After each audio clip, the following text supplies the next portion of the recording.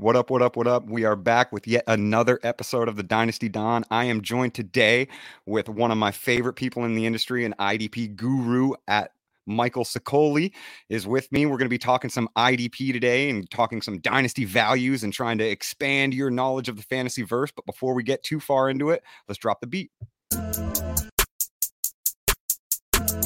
Hello, everybody, and welcome back to the Brodo Fantasy Football Podcast presented by BrodoFantasy.com and the Fantasy Football by Brodo app, the only tool you need to dominate fantasy football. Like, share, subscribe, click that bell for the noties, and make sure you download the app. It's all love here at the Dynasty Don Podcast. Again, I'm joined with Michael Sicoli, one of my favorite people in the industry. I was lucky enough to meet Michael in person at the Expo for the first time, and where we hit off a lot of our game theories about IDP. And kind of part of the problem with getting it out to the public is, a lot to do with the scoring system and the chaos of defense in general. And so we're going to cover all of those things today. We're going to talk about some different scoring settings that you can implement into your IDP leagues that will give you, kind of more of a feel like these players aren't just stashes that give you an extra 10 points per week, but can be real fantasy game changers. Even guys that, you should go out and target in the first round. So we'll talk about some of those scoring settings. We'll obviously talk about some of the rookies, some of the players coming in, but I would be remiss if I didn't introduce my boy properly. He's at WSN Sports with NFL betting tips, at IDP Guys newsletter, at Club Fantasy FFL. He's also at WTNH Assignment Desk, and he's the EIC of the QU Chronicle. The man is a jack of all trades. He does news and weather as well. What up, Mike? How's it going, brother? Oh, it is a blast to be here. I'm warmed up enough just from the intro drop. My head was bopping the entire time. Nobody could see it, but I've been doing a whole jig for the last minute. So yeah, I'm ready to go, man. Ready to go. Oh man, I'm so pumped to have you here. Timbo the truth with the beat drop as always. It's a nice way to get us started and fired up. Let's break the ice a little bit. So like you and I have waxed poetic and talked for, we talked for a good 2 hours or more at the Expo at the Hall of Fame field. We were talking about, our love for IDP fantasy and both sides of the ball, but I want you to kind of like break the ice for our listeners and viewers and give them a little insight as to what you love so much about the IDP format and how newcomers can kind of familiarize themselves with it. Sure. And I think a lot of it comes down to the same joy that all of us felt when we first started playing fantasy football, right? When we first started finding those guys that were giving us our points, we built our connection for the younger people right now, the Justin Jefferson of the world, built them to the Julio Joneses, the Arian Fosters, the Todd Gurleys. And IDP is just the same side of that. You build those same connections of it's a joy to watch Nick Bosa go out every single week. And we like big hits in football. Why not get rewarded for it with fantasy football? So there's a lot of things that we enjoy about the NFL that we could enjoy in fantasy football as well. But just because IDP is a little bit stranger and a little bit non-mainstream to people, that just isn't exposed. So I think what I really enjoyed and what I came around to with it was refinding that same joy I had in middle school when I was playing fantasy football, and all of a sudden finding players that I wasn't paying attention to before that all of a sudden I care about now. And all of a sudden Zaven Collins is a household name in my college dorm because he didn't hit his over on 1 week, but it's still fun. It's still fun. Absolutely, man. And I'll backpack on all of that and reiterate a little bit as well. Like it really gave me a new love for fantasy football. And as somebody that obviously started playing for long enough and so often that you're creating like these high exposure portfolios where I'm playing in like 20, 25 leagues, I need a bit of variance and I need a little bit of that extra investment, that like rebirth of the love that I had for fantasy football. And again, like I'm a big fan of playing Madden. I like simulators. I like the, even the mobile simulator games that you can get, like Pocket GM and stuff. Like I'm a huge fan of that. So fantasy football and is obviously focusing on the offensive side has only ever given me half of that buzz, right? Like I still like building the 99 overall defense, so to speak, and like, working the contracts and the caps and stuff like that. So playing in IDP Dynasty specifically has really given me that extra boost and that like real simulation manager feeling, but it's obviously controlled in real life, and it is controlled by real life superstars and athletes that, again, like as you said, you really develop a connection to. I'm a fan of all players in the NFL. Like I'm a really big fan of Hassan Reddick, for obviously very obvious reasons, like Yeah. an absolute stud. But I've always been a big fan of both. Marshawn Lattimore is my favorite singular player in the NFL, a big Saints fan. Shocker. So playing, Shocker. yeah, Go on. playing in the, playing IDP kind of really opens that up, and that has been a big part of why I wanted to bring this to the forefront of our listeners. Is it really does kind of reignite that initial feeling that you had when you first picked up a Madden game, or when you first joined your fantasy football league, or that first redraft home league that you were in, and you got that discount on Todd Gurley in the 7th round because everybody was sleeping on him. Like, you get all of those feelings back as firsts again. And I think that's really overlooked. Go. No, yeah, you go. Okay. Yeah, no, but even to jump on that, the people that take Isaiah Pacheco last year, the people that had Isaiah Pacheco and they took him in the last round of the draft, they picked him up, they stashed him all year, and they got something out of it. That felt incredible. IDP is just doubling the player pool to pull from there. And I want to jump in because one of my guys that I don't know if it's going to happen anymore, but Carl Granderson of the Saints. I was so excited about this entire offseason, then all of a sudden the Saints go out and draft 7,000 defensive linemen. But I'm still I like that's someone that nobody will know. That's a sub 1% of NFL fans probably know, and that's like a 1% of Saints fans that know it. So Yeah. it just doubles the randomness of the players that, hey, they stepped up in those random spots that we didn't appreciate unless we were playing fantasy football.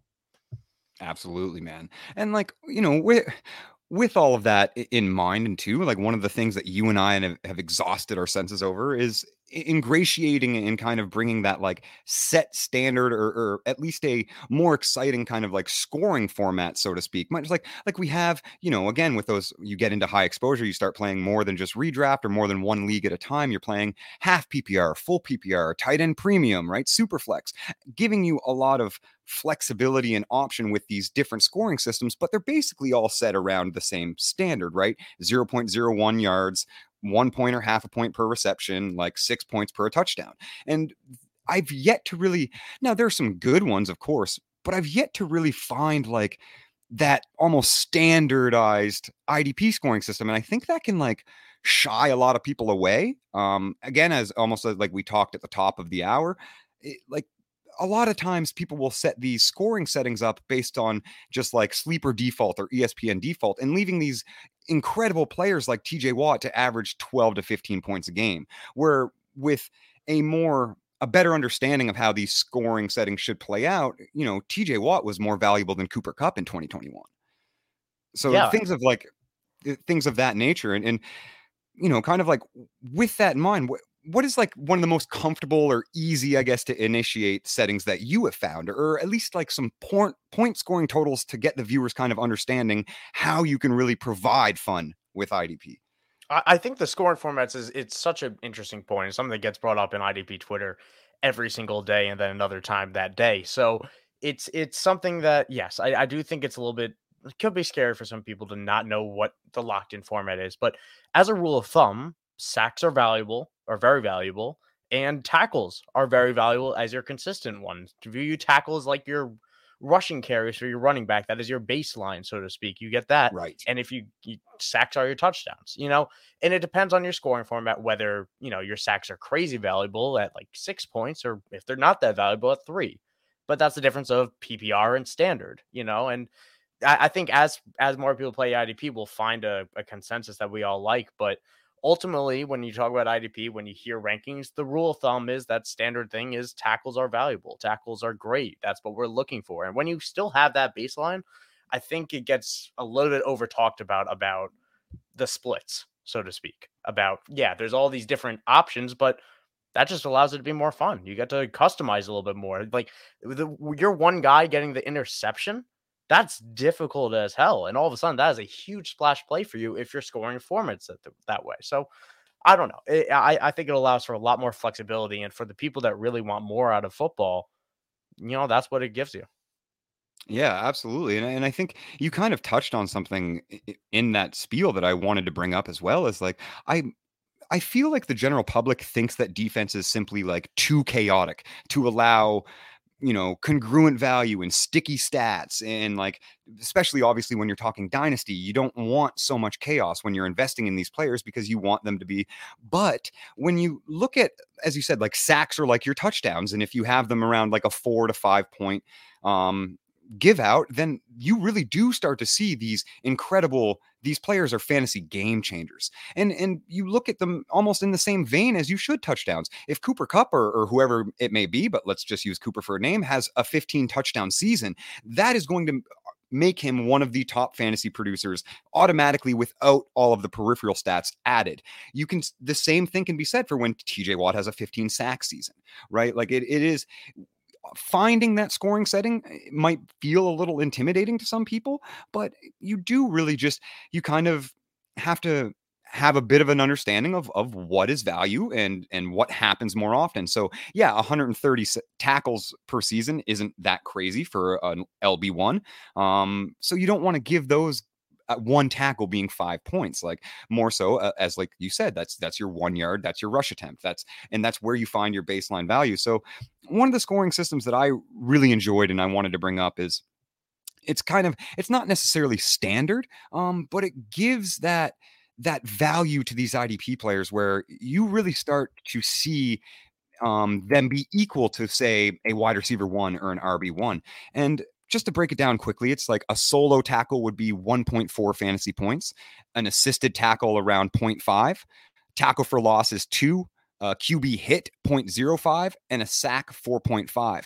That would make a sack equal exactly 6 points. IDP linebackers would be valued equivalently to wide receivers, and interceptions around that 10-point range, which seems kind of crazy, but you're like, if a player peaks and leads the league in interceptions with 5, then 10 points per interception isn't that crazy. And I think that's a really, really good scoring setting. And not to run a little long on you, but when you're doing scoring settings like that, when it is, you're heavily valuing sacks because they happen rarely, heavily valuing turnovers because they happen rarely, same with fumble recoveries, forced fumbles, and the solo tackles and assisted tackles kind of work out to the PPR, the 1 point per. You get in 2021, TJ Watt had 317, Cooper Kupp 367. So that would be roughly 15 spots of ADP in a startup draft. Foyesade Alaquan, who was the LB1, 281. Deebo Samuel ahead of him with just 9 PPR points. Darius Leonard, 255. Devontae Adams, 282. So and you're seeing these guys are going in the first round. So that's a good scoring setting. And obviously, as you said, there's so much fun and variance, and you can, change however you wish and however you want to value these players. If you want to build your offense first and have them you can choose that. But I think ignoring that side of fantasy completely, you're doing yourself a disservice for sure. Yeah, completely agree. And I think what you touched on perfectly was the flexibility that IDP brings you. There's so many different ways that you could build your team. If you want to go for that home run, if your league awards 10 points interception, I'm more open to have a Trayvon Diggs on my team because his floor, it's low. His floor is low. He could have 2 tackles on a week and that could be his stat line. Maybe he gets a pass defense to help me out. But if he doesn't get that pick, that's the boom bust nature that we deal with the offensive side all the time with the big play wide receivers. So I like having that being applied as well. And same goes for guys that are sacks of, I don't know, James Houston, a guy that broke out at the end of last year and all of a sudden was getting sack after sack after sack. That's a reward. And that's somebody who made a positive impact on his real life NFL team. So translating that to your fantasy team and your fantasy production, I think it's the only way to really play fantasy as accurately as some people want it to be. And sure, not every IDP stat is going to be indicative of team success. Shout out Rashaan Evans being a 170 plus tackle guy and now not being rostered on an NFL team right now. So it's not always perfect, but it's not always perfect. And on the offensive side either, we have a Mark Ingram getting 11 touchdowns 1 year with the Ravens, not really doing much else, and then fading out immediately because that's all he was. He was a touchdown guy. So right. Yeah, there's a lot of it just adds the other half of football. And listen, we all enjoy football, so just add more to it. And I think you nailed something that's really important and kind of makes my transition life super easy. And that's that randomness, that chaos of value. Like you do start to see age cliffs with running backs around 28 and stuff. And obviously you're going to see, guys like Rashaan Evans, who they were just plugging in a guy. He just to be on the field for 700 snaps, he's gonna get those tackles. But obviously, as a talent, the NFL doesn't necessarily value that off-ball linebacker in that position. But with that said, that chaos exists across the board. Like it happens on the offensive side as well. I think running backs specifically, obviously, and you can see it happen with quarterbacks as well. Talking Geno Smith's 8-year breakout, so like every position really, like tight ends being the latest breakout possible, and like Dallas Goedert being the next late great tight end breakout, and he's 28 years old. Like, so I think it's a common misnomer when it comes to that the chaos of IDP, because a lot of these stats are very sticky. Like we saw Jordan Brooks put up 120 tackles next to Bobby Wagner, and then those tackles increased the next season. And we saw TJ Watt have 15, 16, 15, and 17 and a half sacks. Like they are very much sticky. And an age cliff will happen for sure with anybody, any athlete. But I think that is a common misnomer, that defense is simply too chaotic to allow value and production trends that the offensive players do. And that's the most pertinent assertion when you make dynasty leagues, is understanding positional values and player values. So for you, like, what is the most important IDP position? What has the most value for you? For me, before I jump into that, I want to build on the point you just made. I'd argue that it's as predictable, if not more predictable, for certain IDP positions, because we know the schemes by week one, but before week one, we know what defensive coordinators are going to call. It's just whether you look to see that information. That's what IDP sites try to do. They try to tell you who's going to be wearing that green dot, who's going to be getting more snaps, what defenses are running a 3-4. So maybe you have more linebackers in at a time for more tackle opportunity, like the Falcons, like Seattle. So there's all those teams that we know are going to get heavy snap totals of. We knew Rashaan Evans, but everyone loved Michael Walker last year. People wanted Michael Walker, and Michael Walker was great for 10 weeks and then lost his job because he wasn't that good. But that's the role. We knew the Falcons were going to be productive, and sure enough, they were. So, but to actually answer your question on what I try to target, I do try to get I get my premium edge rusher. I always get my top tier edge guy. But then from there, I try to get a a linebacker. And then I'm really willing to wait, because I find myself the linebackers every year feel incredibly deep. And every year we have guys that pop up that will be able to stream. And all of a sudden someone gets hurt and someone steps in. It's almost like running back in a way, if I go almost hero ball with it, where I'll get the one that I can trust and then I'll stream the rest. Defensive back being, the lowest priority for me, because it's as, replaceable as ever, honestly. But that's really why I try to get defensive ends as early as I do, because sacks are the biggest IDP stat that is indicative of talent, in my opinion. People don't luck into sacks very often. That just doesn't happen. They find them because they're a good, damn good player. So those are the guys I like to get, and I like to build around that. And then, from there, I'll plug usage. Yeah. I mean, I think that's a great point. And that was one of the things that I really wanted to bring up too, is that the most valuable tiered position that I've noticed as well in my years. Obviously you have a little more experience than myself, but it's that linebacker edge rusher that, I mean, and with IDP, you can kind of get away with some weird eligibility sometimes, right? Like Micah Parsons having defensive lineman eligibility, which is just nonsensical, but awesome for our IDP teams, right? I kind of get it. I get it. The man's edge rushing 80% of the time. Of the snaps. Exactly. Yeah. And like, just because he's also their best off-ball linebacker doesn't mean we shouldn't have D-line. Yeah. So I completely agree with that. And it's that linebacker, outside linebacker, whatever edge you want to call it, with that D-line eligibility, then your linebackers, then straight D-line, obviously your defensive tackles, they're kind of a little more volatile, but like a guy like Cam Hayward is always going to be in my lineups, right? Like for sure. So we're talking about some pretty good value there. And then exactly like you said, it's the safeties that can get tackles that also have the defensive back eligibility, depending on what platform you're on. Sometimes they don't distinguish between CB and DB. So I would plug in safeties into that DB spot before I would start reaching for cornerbacks, but exactly the same tier as you. And I think, again, with, as we were talking about, with how you can kind of work those scoring settings to have these players have very similar value to the top end offensive producers. That is basically, like, you're talking about, this is your high end wide receiver or running back. Then, you know, you wait on your quarterback because there's quite a few good ones that will slip late. And yeah, it is like life imitates art. And I still think that IDP mimics and imitates a lot of the offensive side of the football as well. Just at least when you start to see guys like go in startup drafts and exactly as you said, how you kind of build out that value. So with that said, I mean, obviously it's going to be a little bit indicative of what scoring settings you're using, but where do you genuinely start to target guys in startup drafts? Like, when do you say, okay, I've got my QB1, QB2 and Superflex? Like, would you go for that LB1 before your wide receiver one if they're giving you 18, 19 points per game?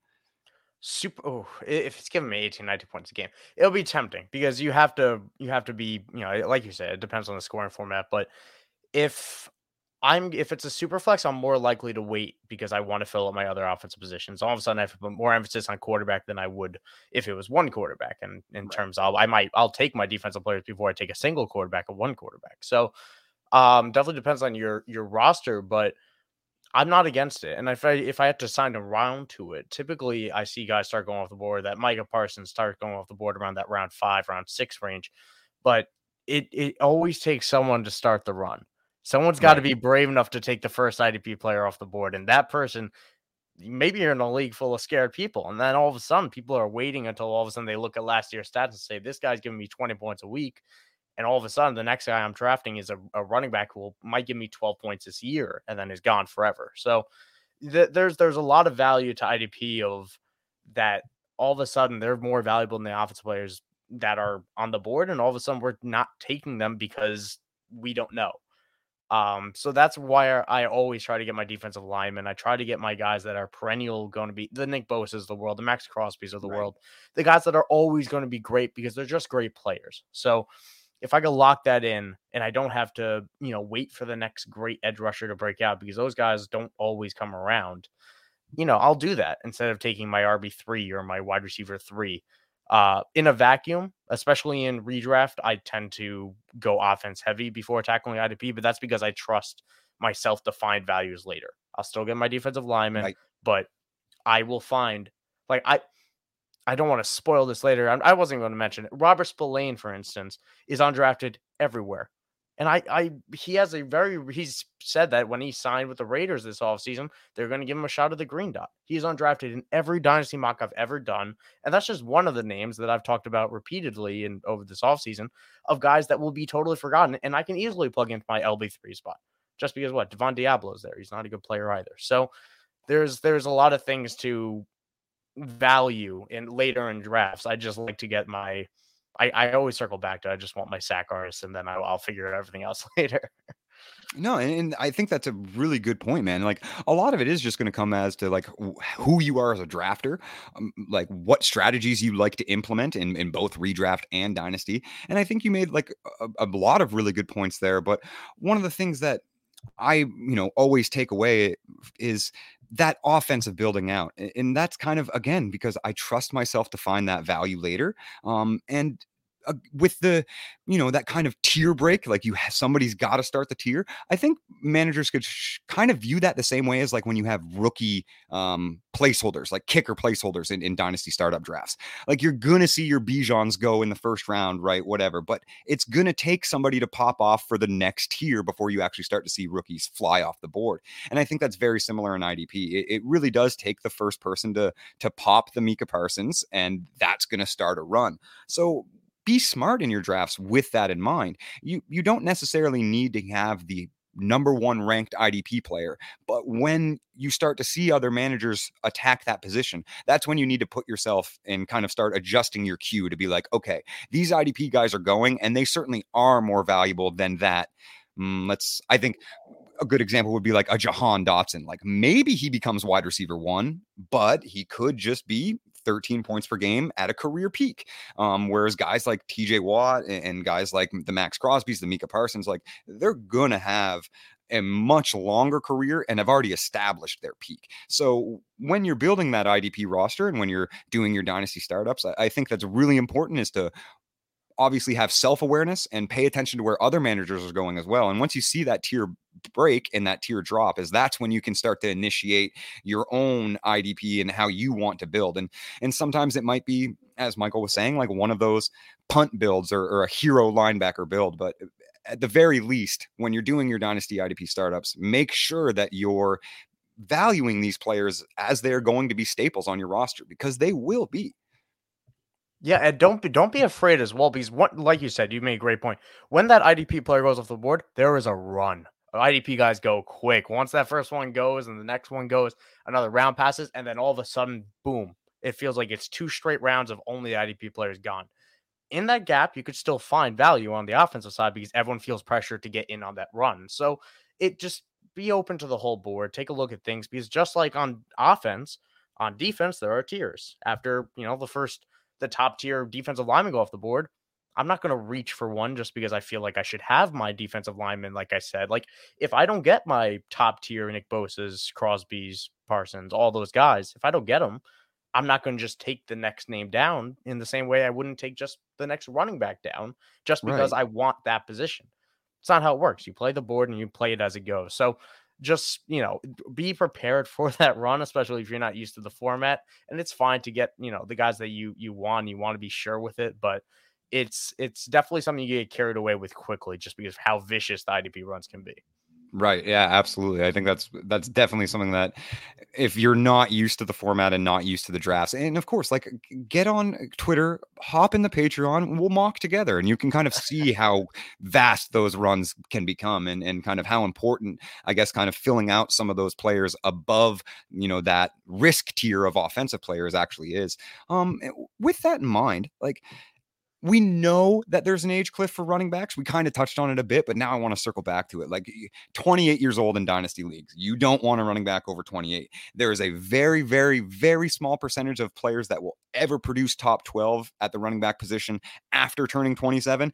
Yes, there are outliers, but it's just a good practice to flip those players before that age cliff. And you can kind of say the same thing on the opposite side for breakouts. Like conversely, we have a large amount of data to know when positional breakouts happen on the offensive side. Like year 1 for running backs, year 2 wide receivers, then you can kind of start to worry. Year 3 for tight ends, and quarterbacks, obviously, you need a little bit more of a grace period, but once they produce that top 12 season, it is a sticky top 12. Like they're probably going to do that multiple times throughout their career. Is that the same on the IDP side? And like, is there an age cliff for linebackers that like you're getting worried you want to pivot on? Or like, on the other side, like, are you worried about a Kayvon Thibodeau who has top 5 draft capital, was an absolute super stud in college, but only had 4 sacks? See, guys like that, and I think defensive linemen, linebackers in particular, almost every single player, I have to adjust the same rookie building block that we put on the offensive side. I think, honestly, the offensive rookies nowadays are performing much earlier than they have in past years. 10 years ago, we wouldn't have expected. We don't want rookie receivers on our fantasy teams 10 years ago. We might not want them our second year. And then the third year breakout was the big thing, and you look at it today, you got Chris Olave last year. Excellent. Justin Jefferson, obviously, and Jamar Chase, 1,400 yards as a rookie. So a ton of guys that are performing immediately. Defensively, I think it does take a little bit longer Devin Lloyd last year was off to a decent start, but he struggled for real life. So he got pulled. And he came back in later, and all of a sudden you just couldn't trust whether it was him or Chad Muma. You just knew it was going to be Foy. So I think it does take a couple of years. I don't think there's a hard age gap one way or another, but ultimately it comes down to if you are healthy and you get a proven year or two, you will rotate around the league for a little bit. And when you rotate around the league, sometimes you find yourself in those schemes. And I don't look at age as much as landing spots. And I think landing spots matter more with IDP than it does with offense because – Excellent. Rashaan Evans in a different scheme is not relevant last year, but in Dean P's Atlanta Falcons, incredibly relevant when he got to, work with the same defensive coordinator that he was with in Tennessee. And then just certain guys that all of a sudden have more run because of the scheme they're in, and guys that won't have the same run. Cody Barton is not a good linebacker. Has really never been, honestly. He's not that good. Not good. No. But he was great last year for fantasy because he was in that Jordan Brooks role, that the same role that Jordan Brooks had when Bobby Wagner was in town. Then Jordan Brooks got hurt, and all of a sudden we had Cody Barton go to the moon. So it's guys in roles that I'm looking at even more than ages, because you could fall off and you could still be relevant for IDP if you're a linebacker. It tends not to be the same for the other ones, because defensive backs that get pulled out of position, they're getting pulled off the field, because all of a sudden you're seeing large plays getting thrown. If you're not getting to the quarterback because you're dust, you're not fantasy relevant because you're a defensive lineman. You need to get sacks to be relevant. Chandler Jones being a key example of that. If you're done, you're done. You're not going to get schemed into sacks. That just doesn't really happen. So linebackers being the biggest thing I look at when it comes to, if I look for a marker, it's landing spot. But I guess for the clip for edge rushers, I don't know if we have a locked in one. Cam Jordan's still going strong at 32. Cam Hayward's going strong at 33 or whatever the hell he is now. So, I mean, it comes down to just random freaks of nature. I don't know if we have a large enough IDP sample size, myself at least, to say that there is a definitive age like we can say with running back. Because you're absolutely right about the 28 mark with running backs. That's a little bit more scary. But for now, it's ride in until you see the wheels go off. Honestly, that's kind of where we're at. And I mean, they're, again, like the whole kind of, I guess it's like a common idiom, like I'll let this player retire on my roster, the Keenan Allens, the Tyler Lockett's, like, because you're never going to get the return on investment that they are worth in production. Never. Like you just simply won't. And you can kind of similarly take that philosophy to the IDP side, is you can get a lot on the trade market for a Micah Parsons, but you can't for a Cam Jordan. And it's not that Cam's not producing, it's that there's almost an age cliff in market perception, more so than the production perception for IDP players. And again, a little bit true for the offensive side, but the market has made those succinct age cliffs in those kind of cutoff points where you're not going to get the value back. We don't want to invest in these guys. Even if they do produce, they'll never increase in value because we know that the cliff is coming. And I completely agree with you on that. And that's kind of one of the funner, little game theories with IDP that I think people obviously ignore, is that like you can invest in a Cam Jordan as a, very late pick, overlooked rookie, takes him, 1 year to produce and produces as a rookie, but second year really blows up. And then for a decade continues to do so. Like that feeling and that investment in IDP it's incredible. And you're not going to see the same consistent drop-offs and I think the same cutoffs. They do exist a little bit, but more so it's just the market perception. Like regardless of what format IDP, if you have 10 kickers on your roster, the dynasty market in general is going to be youth adverse. Always. Yeah. We want the young guys. And I picked up Demario Davis off the waiver wire yesterday in one of my dynasty leagues. So that's what I'm saying of in a dynasty league, a 12-team dynasty league with people that specifically joined because we're all IDP enthusiasts. And that's fine. It's start 3 linebackers. It's a very, it's a defense focused league. And in terms of mixed as mixed leagues go, but he was on waivers, and I'm realizing I could start him as my linebacker 3, and that's somebody that I picked up yesterday, a month after our startup draft. So that's what I'm saying about being willing to wait, because there are a lot of linebackers, especially in the offseason, that we tell ourselves are going to be great. And we could be wrong, but then we're going to find the other guys, that third string dude that all of a sudden is being thrusted into a real role, and they're relevant too. So there's just a lot of it's all fun, because there's just, if anything, I'd say IDP makes your dynasty waivers so much more active. 100%. I'm trying not to talk over stuff that I know I'm going to bring up later, but yeah, just a lot of fun stuff. Yeah, man.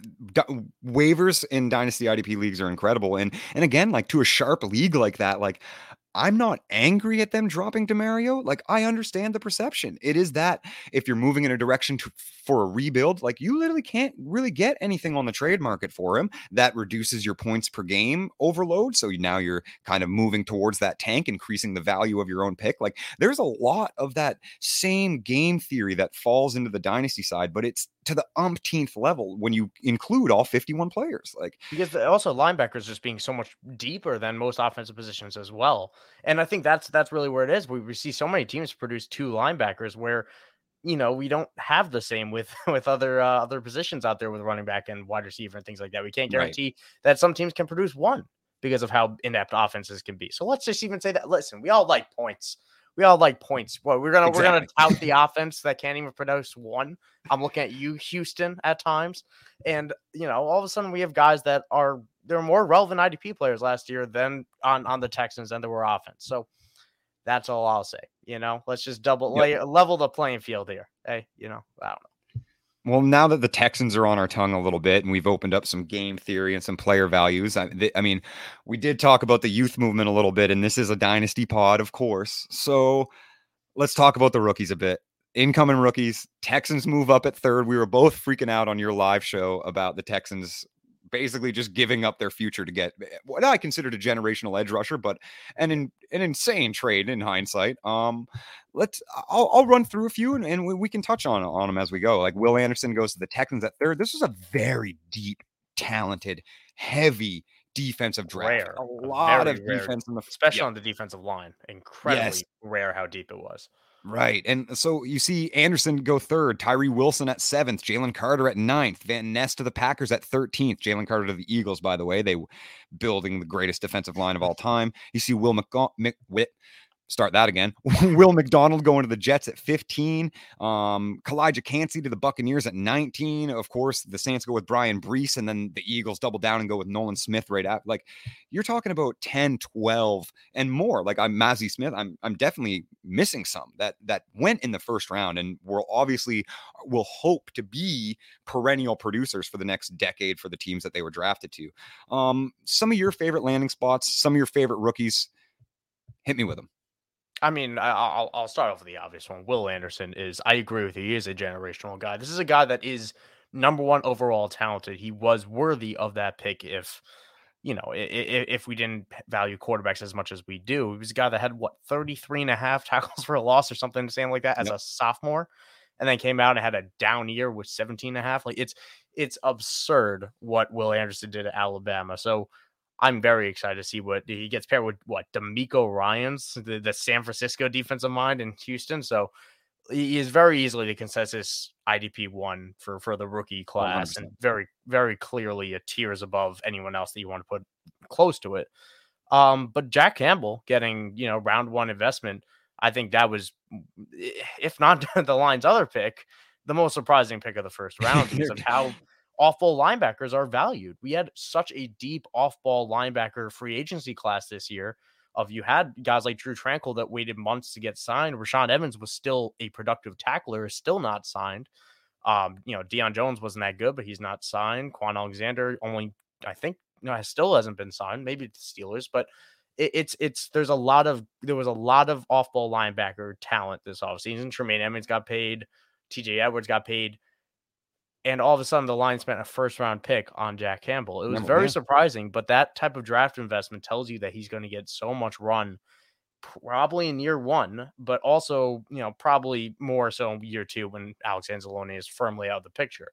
But yeah, I mean, that was a surprising pick for sure. I've a few other names, but I want to give you a chance to chime in as well. Yeah, well, the Jack Campbell one is I kind of purposely omitted him so that you could bring him up, and that was one that was really surprising about me, and it's something that on all of the other like draft reaction and prospect profile podcasts that we did for the offensive side, something that I want to reiterate here as well is like draft capital matters for these defensive players too. And exactly like you just said, let's use Jahmyr Gibbs as the prime example. Jahmyr Gibbs had one of the best receiving profiles that you'll ever see as a running back. Him being drafted in the top 15 tells you that the Lions are going to give him a ridiculous amount of touches. They're going to. If they don't, a lot of people are going to get fired. Yep. Like, it's quite literally that simple. And the same for Jack Campbell. That kid is going to see the field 99.9% of the snaps. And if he doesn't produce, somebody's getting fired, right? And he's being put in a position like And I think we can actually, let's just go use the Lions. They're such a good example right now because you see Malcolm Rodriguez come last season as an undrafted free agent and has a pretty good IDP rookie season, especially to start out through weeks 1 through 9. Like, the Lions are kind of really giving dynasty managers an example and multiple examples of what draft capital means for these IDP players. Yes, there are outliers as there are in any other position, but draft capital is telling you that, like, Jack Campbell's the guy that they're going to invest time in, and being on the field will lead to positive things for defensive players. Even if the defense as a whole, as we saw with the Texans and the Falcons last year, is not very good, it will lead to positive IDP numbers. Snaps are kings, opportunities kings. The same goes for offense, the same goes for defense. And you bring that up as well, of a good year that Malcolm Rodriguez has. Another great selling point you could give for IDP, right? It's the ability to have your heart broken again and again and again. Of everyone that liked Malcolm Rodriguez, sorry, he's dust now. He's dirt. It's over. It's over. Now, that also reminded me of Jack Sanborn in Chicago, somebody that was excellent at the end of last year, but because they're, poverty franchises of Detroit and Chicago, with all due respect, they want to invest so heavily money in draft investment in off-ball linebackers that they didn't want to use their younger guys. So all of a sudden, Jack Sanborn is dust. And that's the selling point of IDP. You get to have heartbreaks as much as you do with your day 3 Tyler Algier, another one of my guys, getting completely, shafted into the universe and out forever. So there's a lot of things that you just look at in the draft. And I mean, I'll jump now to a couple guys because how the NFL draft folded out this year. We IDP people, we were running victory laps on day 1. This was a defense heavy first round. You had some wide receivers go, but we were talking defense. IDP live show was popping. And then the second round came and we were waiting. We had some defensive linemen go off the board. You had Isaiah Foskey going to your Saints. You had another person to punt on my Carl Granderson love. Keon White going to New England. You got Martin Mapu going in there. And then you had the linebackers going, because we were waiting for the linebackers to go. And it didn't happen until the third round. You had a whole string going of Trenton Simpson, Dorian Williams, Dion Henley to the Chargers. And I love Dorian Williams this year. I love Dorian Williams, Tulane linebacker in Buffalo, the guy that I firmly expect to be a day 1 starter to start over Terrell Bernard now that Tremaine Edmonds is gone. I think this is somebody that is going to be a borderline game changer for the Bills. He's a freak. He's a guy he was the Cotton Bowl defensive MVP. He had 17 tackles in that game against USC, a very good offense, and their defense got run over, but it's still, he's just so athletic and so strong that I think he's exactly what they had in Tremaine Edmonds as a prospect, of that upside type of guy. And they didn't have to spend a top pick on him like they did with Tremaine Edmonds. So I think, the route to starting is just Terrell Bernard and AJ Klein, journeyman guys, backup guys. So Dorian Williams is someone who's going late in drafts right now that I've tried to get on every single one of my teams. Yeah, that's a name that I absolutely love. Yeah, it's kind of in our next little transition section, but that would kind of be like, I've been trying not to talk over it. I know, it's coming, and I messed up. I got another name I'll throw out there anyway. So I'll hold on. Man, you're killing it, because that's one of my Vontae Max of the rookie draft. He's a guy that I think people are heavily overlooking, that when your IDP drafts are rounding out, and they probably should go, 5-6 rounds, because you have defensive players. We're not going that 4-round specific, but when you're in that 5th round and nobody's jumping for him, I have such high exposure. And for all of those reasons, you're looking at a guy that is basically sitting in the LB1 spot in Buffalo with veterans or journeymans around him. And for the same game theory that we talk about with Tyler Algiers, Dameon Pierce did survive the draft, but a 4th-round running back, had the Texans drafted any running back higher than that, that's a problem, right? Well, it's a 2nd, 3rd round, but still in a position with a 38-year-old AJ Klein and a journeyman beside him as well. This is a guy that they have invested enough draft capital to give you a bit of a positive boost to his profile already, kind of in the same vein as a Tank Bigsby or Rachaad White.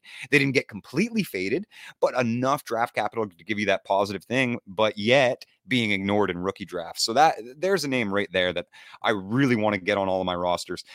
So let's hop into that. I want your hot takes. I want your must-have guys in IDP. They don't have to be rookies, but I want your must-have guys, and then I want your absolute fades too. So I'll hit you. I'll hit you right now. So Perfect. I already talked over my rookie love of Dorian Williams, but I'll throw another one I do like, especially for Dynasty, Trenton Simpson. So this was a guy that we talked about as a borderline first rounder, second round of the latest, and he falls to the third round. But he was also the first one of those linebackers to go off before the big run of all the names I just said before. Goes to Baltimore, third round investment. Patrick Queen is long gone from this team next year. Probably still here this year, but long gone next year. Will not be extended because they've already paid Roquan Smith a bag. And that's one of those defenses that we've talked about as it's good for its linebackers. It's a very much a 3-4 system. You know Roquan Smith's going to be out there, and you know they're going to run another linebacker with him. So Trenton Simpson out of Clemson has, great range, great athleticism to get to the – he almost models Roquan Smith in a way, except maybe with better coverage ability. Who knows? But I love him for a 2024 stash, a guy that I would love to have in my taxi squads. Certainly more athletic than Roquan. And yeah, I mean, Trenton Simpson, for every mock that I saw, he was going in the first round. Goes high. He goes high in rookie drafts. I will say that he goes a little bit higher than I kind of want because I could get Dorian Williams 2 rounds later. I could get Diane Henley 3 rounds later. But I wish people weren't sharks about it just because I think he was a highly touted prospect prior to the draft and then went a little bit later than we wanted, but still a decent spot. But yeah, I do like Trent Simpson and what he can do in Baltimore. Same. As do I. And plant your flag season. Let's plant the flag. Yeah, let's do it. Did you, let's see. Okay. I'm best linebacker, worst linebacker. Yeah. So linebacker, and we talked about it on Twitter the other day, and I saw you replied to it, and I'm going to go with the mullet. Go with the mullet man, Cole Holcomb, signing with the Pittsburgh Steelers, somebody that has been just nothing but productive every single time he's on the field. Let me just read off his tackles per game. I tweeted out the other day. Over the last 4 years with Washington, 6.6 in 2019, then 6.6, 8.9 on 142 tackles, and then 9.9 in 2022. The real issue is just whether he stays healthy. He missed a lot of time last year, missed some time before that. I don't know if he's ever put together a full season, but that injury risk is baked into his draft capital. And in terms of a per game basis and what we can get from the linebacker position, you can stream, that linebacker 3 price that you're paying for Cole Holcomb if he goes down. And if he doesn't, you have a linebacker 1, because that's what he's done. He's been a linebacker 1 value when he's healthy. So if he can stay on the field, he's going to be exceptional. I also love Caden Ellis, and I have a couple other names written down, but I love Caden Ellis a lot. I would feel remiss if I didn't mention him. Sorry, your Saints lost him, let him go to the Falcons, but he's going to ball out. Not the best. Yeah. I hate it when players leave in division. I hate it even more when they leave for the Eagles, but and then they reunite with Ryan Nielsen there too, as well in Atlanta. Things you like to see with Caden Ellis. I'm very excited for him. Had a great second half of the season when Pete Werner went down. Yeah, and I'm riding your backpack on the Cole Holcomb plant flag. I really liked Cole a lot. When I invested in Cole Holcomb like 3 years ago, I genuinely thought, I was like, oh, perfect. Like, you guys just handed me LB1. It obviously hasn't quite come to fruition, but the peripherals are there. His position is absolutely solidified as the number 1 inside linebacker in a 3-4 system. There's no Miles Jack anymore, right? I think Landon Roberts should be the LB2, and that if he's your LB2, that's not the issue. And the money talks. You got $18 million. It's far more than they gave Roberts or anyone else on the roster. They didn't draft an inside linebacker. They brought in Herbig's brother, the guard's brother, in as a backup edge rusher, but no one on the inside, which I was surprised about, but shows how much they like Cole Holcomb. Yeah. And I mean, as they should if he's healthy. So conversely, and keep cost considering, obviously. No, and that's what this pick is going to be. It is cost considering. Bobby Okereke. I like Bobby Okereke, but that is somebody that is going very high in drafts. He's being drafted, to me, too close to his ceiling in New York. Got a big deal to join the New York Giants after a big season with the Colts. I am hesitant to pay the price of. We're drafting him to be a linebacker 1, and he will be 100% snap guy because of how bad the linebackers are in New York. Yeah. But man, it's a big change. We're going from a different system. We're going to something entirely different of a guy that really was a 1-year thing and never really living up to his potential prior to last year. and was good, but not amazing for real life purposes. So we'll And we'll Shaq see. Leonard was hurt for Shaq Leonard was also hurt. This doesn't happen if Shaq Leonard wasn't hurt, or maybe Zaire Franklin doesn't happen. But I like Zaire Franklin, so that doesn't matter. We're not talking about Zaire Franklin, but I worry about it, and not because I don't like him, not because I don't think he's going to have a good season, but because he's going inside the top 12 at linebacker pretty consistently, especially in dynasty formats because he's a younger guy. I'm a little bit out. I'm just out at cost. Yeah. I mean, I'm completely in with that, and for me, this is kind of a tough one for my little bit of a fade for linebacker, and I'm only saying it because of cost. When I was initially investing, he wasn't like the third linebacker taken off the board. I think Jordan Brooks is basically being valued at his ceiling.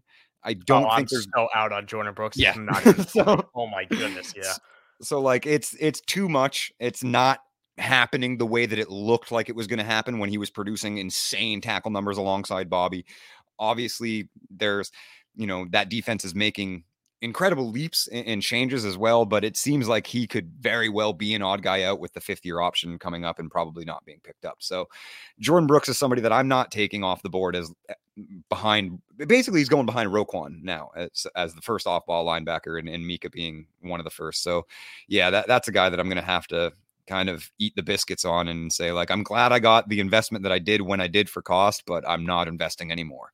Eat the biscuits on. I love that saying. I'll jump right over to defensive line now. Please. Yeah, the guys I mentioned, I don't want to leave without Max Crosby or Nick Bosa, but if I miss out on those guys, 2 guys I really like, and they were former teammates last year, Zadarius Smith and Danielle Hunter. So Zadarius Smith, I'll start with because people are leaving him for dead just because he's old, and now he's in a new situation in Cleveland, who traded for him. The Browns are in such desperate need for another edge rusher outside of Myles Garrett. Myles Garrett represented, I believe it was about 70% or so, or I think it was like 50% or 60% of the team's sacks last year. Just him himself. And it's been that way since he's been drafted. Nobody else on the team exceeded 3 sacks last year besides Myles Garrett. Gross. And that was Taven Bryan, who was a bust first-round pick with the Jags 3 years ago now. So it's been ugly. Jadeveon Clowney didn't work out. They did sign it's a Okoronkwo. I think his first name is a T2. He was good with the Texans last year, but trading for Zadarius Smith tells me that they're going to put him down on the valuable passing downs. I think we could see a James, not Houston, James, help me, the veteran, amazing edge rushing linebacker. Goodness. Nope. I'm not helping you. With the Chiefs in the past and had the Ravens in the last years. Is it James? No, Houston? I got it. It's not gone. No, okay. Well, you get what I'm saying. I think he's going to be that type of veteran guy that gets the passing downs. He gets his sacks, and I think he get a couple tackles as well. He was a borderline, top 12 option this year, and I think he's going to have a great opportunity in Cleveland to build off that. He'll still be working opposite a great defensive lineman. The circumstances are fairly similar, and they traded for him. They didn't have to do that. They could have called the Vikings bluff, see if he got cut, and went for him in free agency, but they sent assets for him. And for a team that has, not a ton of assets to give since the Deshaun Watson trade, that signifies something to me. Yeah, absolutely. And I really like Danielle as well. Defensive linemen I'm a little more, I guess, hesitant to invest that, but we've said it many times. We've written it out throughout this entire pod. Like, I want super elite, or I'm gonna probably fade out to those guys that are getting ignored, the Zadarius Smiths, the Danielle Hunters, for sure. Because I'm either going to invest high and go super elite, or I'm taking those upside swings because of how much you have to really invest into that position. So there could be a whole litany of fades at D-line for me, in all honesty, just because you're so many. I mean, as you said too, like, especially in the offseason, everybody's kind of viewed at like they're going to produce at their ceiling. It's positive season, right? Like it's everybody's the best version of themselves. He's in the best shape of his life. Well, I love the offseason so much. Yeah. Everything's right? Good. So, we're all winners. There are no losers right now. Exactly. So that is one of those positions where I think you can kind of get away with it, as you said. This one's kind of a little more difficult, and I want to bring up guys like Christian Gonzalez as well, Devon Witherspoon, who obviously got very decent draft capital. Gonzalez faded a little more than I thought I would, falling to the Patriots at 16. But plant your flags on some DBs because, again, like as we said throughout this episode, is they're a lot more volatile. You can kind of, to me, DBs are like any tight end past the top 6. Right? Like you can stream in that position. You can float it. You're going to have your Trayvon Diggs breakouts where he's just producing well above every other defensive back. You're going to get, but essentially like the better a defensive back is, the less he's going to produce for IDP because he's a lockdown. Like you just don't target those players, right? Jair Alexander has been absolutely valueless because of how damn good he is. Because no quarterbacks want to look his way. AJ Terrell had that same issue at times. Marshawn Lattimore has had, those ups and downs because of that. It's a problem because if the ball just sails over the head, you don't get a pass defense for that. That's just an incomplete pass. And if they don't throw them all together because they're just avoiding you and they want to attack, I'm sorry, but Paulson Adebo or something on the other side, I would. Then all of a sudden, they're going after someone else and they're not going after your guy. So a lack of touches, that's why we like these safeties a lot more because they roam a little bit and they get to make those tackles and they get to blitz on occasion, certain schemes. And, we like those guys that have higher floors because we're not counting on them to jump up there. But to answer your question about who I like, I'll stay on the rookie train right now, and I'm definitely going to be doing probably an article or something about, mentioned on the newsletter maybe, but Jair Brown right now, a defensive back out of I forget where he went to college, but third round, taken 87th overall to the 49ers, is having a great camp right now, and the 49ers are already talking about using more 3 safety looks. And listen, we have seen a lot of production from the San Francisco safeties in years past, and he's a young guy. They're looking for a change of guard, opposite of Talanoa Hufanga, with Deshaun Gibson out there. So there's a lot of reasons for Jair Brown to get on the field. Third round investment is good investment for somebody like that. So I think he could get work near the slot and all of a sudden have a very sneakily good rookie season and potentially most likely build onto that going into 2024 and beyond. So Jair Brown, somebody that I picked up off waivers in one of my leagues yesterday. And even if I have to stash him for a year or two, it's somebody that I'm happy to do so. Yeah. I think he was Joey Porter's running mate at Penn State. That sounds right. Yes, we should probably look it up. But... Yep. Penn State. Yep. You are perfect. Correct. All right. Awesome. Well, then, yeah. There we go. Like, listen, he's got plenty of talent to work with in San Francisco as well. So I am excited for what they can do. They're very creative in San Francisco, and obviously D'Amico Ryans is now gone, but they're already talking about doing more 3 safety looks, something they didn't do last year. So they drafted Brown with that idea, obviously. And something that you're seeing, obviously, with the passing numbers increase across the NFL, team defenses really need that third safety. Like the Cowboys did it exceptionally well last year.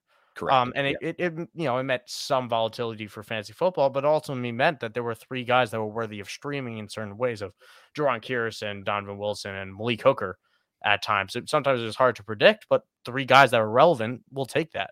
But a non-rookie random guy, that's insulting, call him random, but Kyle Hamilton, I'm so high on Kyle Hamilton. I talked with Gary Van Dyke, the IDP tipster, about it about a month ago. I do believe he has DB1 overall upside. It's not something I'll project. 100%. I think it'll be Buda Baker or something. He was floored when I said it. But I think Kyle Hamilton, they figured it out at the end of the year. They started moving him in the slot a little bit more. They started making him more free roam, and he is a playmaker of epic proportions. He struggled at the beginning of last year and then was really good on the end. And I think we kind of forget because we are left with first impressions too often in fantasy football. So Kyle Hamilton really found his form. I think they found a way to use him that was really good for fantasy as well as for the Ravens. So I am excited for Kyle Hamilton. Yeah, once they moved Kyle, kind of like stopped making him play 2 shell, and they gave him that like Isaiah Simmons sub linebacker role. Yeah, moving the slot, moving the it was getting scary.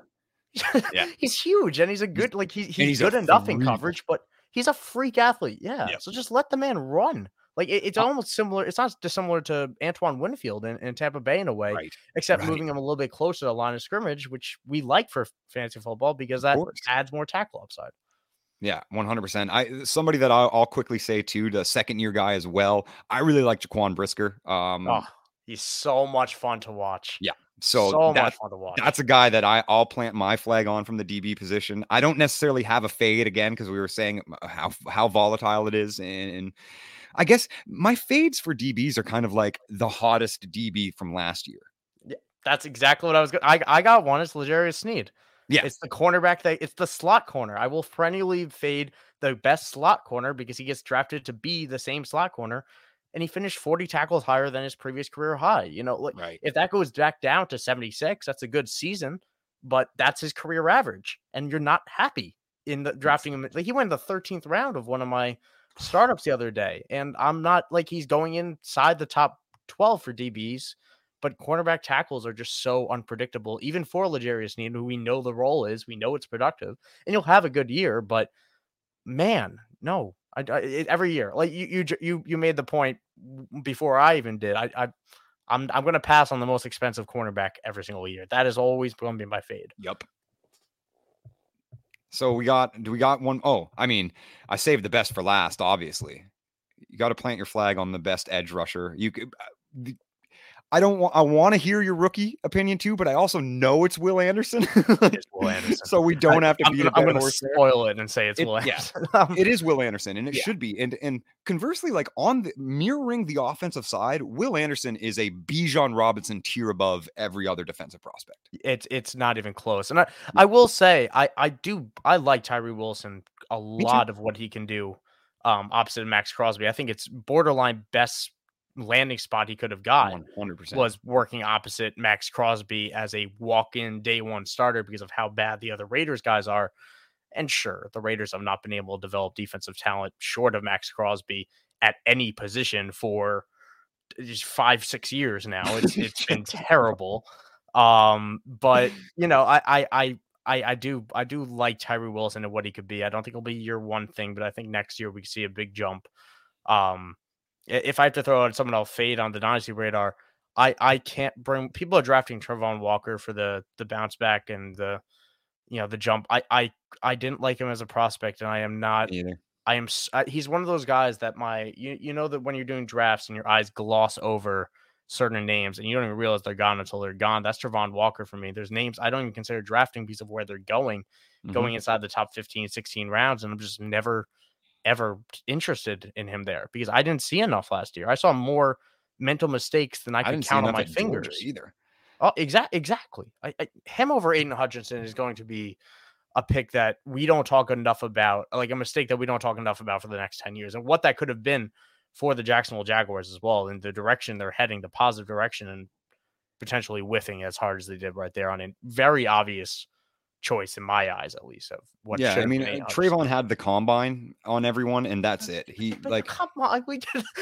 so did John Ross on a lot of guys. Come on, exactly. It will never cease to amaze me how much information a $1 billion organization has, and I mean every single team is a $1 billion organization.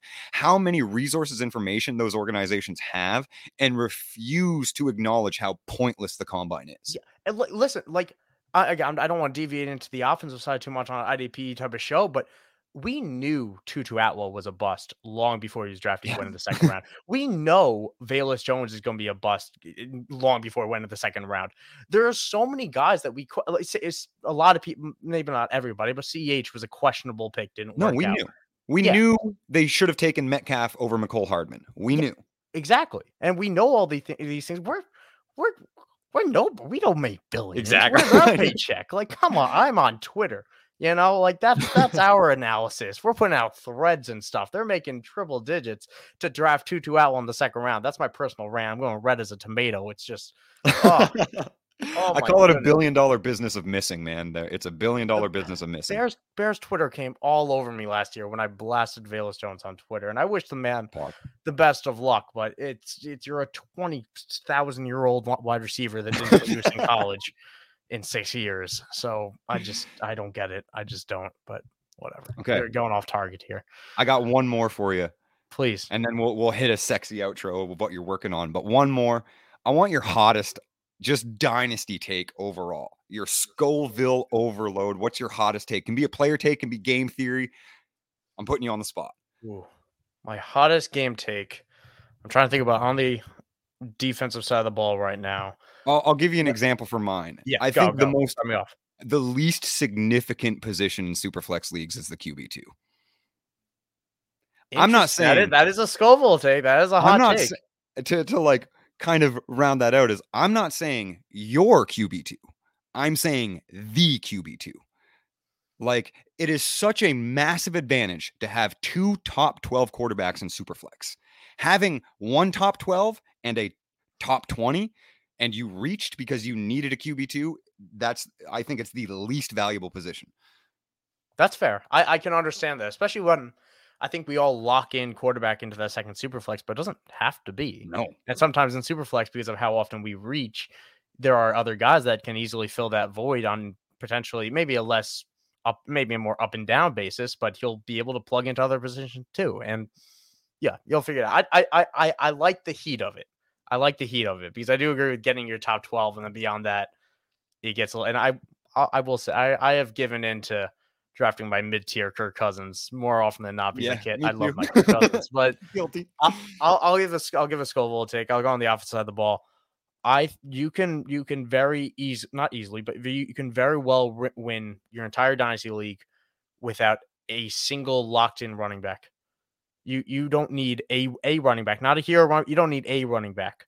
I went to my finals last year rebuilding. It was my first year out of the rebuild because I rebuilt through wide receiver, and I happened to get very happy with the 2020 class, and I got Justin Jefferson's, and I got Chris Olave in the draft this year.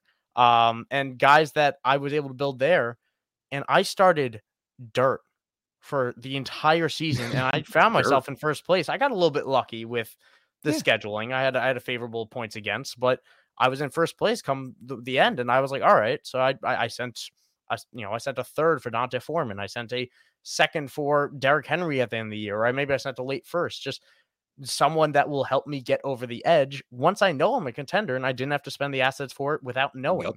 So buying running backs before, I bulk up everything, and then running backs are the final piece I plop in. And I think so many people overlook that at times. I'm helping one of my, a first time dynasty guy right now. And he's like, all right, I'm in the 4th round. I've already drafted 3 running backs. What do I do now? I'm like, God damn it. You didn't text me soon enough, because this is not how I would have built my team at all. You're far gone, bro. Yeah, you're far gone. Like, let's draft some wide receivers. He's like, all right, but it's that's my take. I've become more and more willing, either hero running back or no running back at all, and then trading for them later, because Dante Foremans are there every single year. You can always trade for them, because sometimes people that pick them up are just the people that are savvy enough, not the people that they want. They want pick them up to trade them. And I've done 100%. That on both sides of it. Yeah, and I mean, that can be a mutually exclusive thing. Just to specifically speak to Foreman, is like, I picked him up to trade him for thirds. Yeah, I did that too. Yeah, I did that in another league. And I think that is, it's definitely getting more popular in the Twitter communities, but I still think it is an incredibly overlooked strategy. Exactly that, Mike. I literally don't roster running backs until I'm competing. And I'm competing based off the roster that I built without running backs. Yeah. And that roster is now so good that a Deontay Foreman is literally going to win me the league because it's just so OP. Yeah. And I feel nervous about, I feel more nervous about my teams where I have middling running backs than the teams where I have none at all. Yeah, of the guys, listen, I kind of went a little bit heavy on David Montgomery this year because I didn't anticipate the Lions adding a running back at 12 overall. Gosh, damn, whatever. Good for you, Detroit. But yeah, wasn't anticipating that. And all of a sudden now I got a guy who's in that mid tier, and I'm not exactly sure where I'm going to get from him. So, the AJ Dillons of the world, I'll just wait. I'll wait and wait and wait. And, if the value is there, I'm not going to be locked into it. If someone I like falls rounds and rounds because other people want to do the same strategy, I'll change it. But, there's still things that I like quite a lot. I find it a very risk-free strategy, passing on running backs as much as I can. 100%. Yeah. And that's it, is the most volatile position, right? So as soon as you invest in them, you're immediately accruing risk. I won my league. The league I think it was the second year I won my championship. I sent like 2 firsts in a big package for Christian McCaffrey, and Christian McCaffrey got hurt the next week.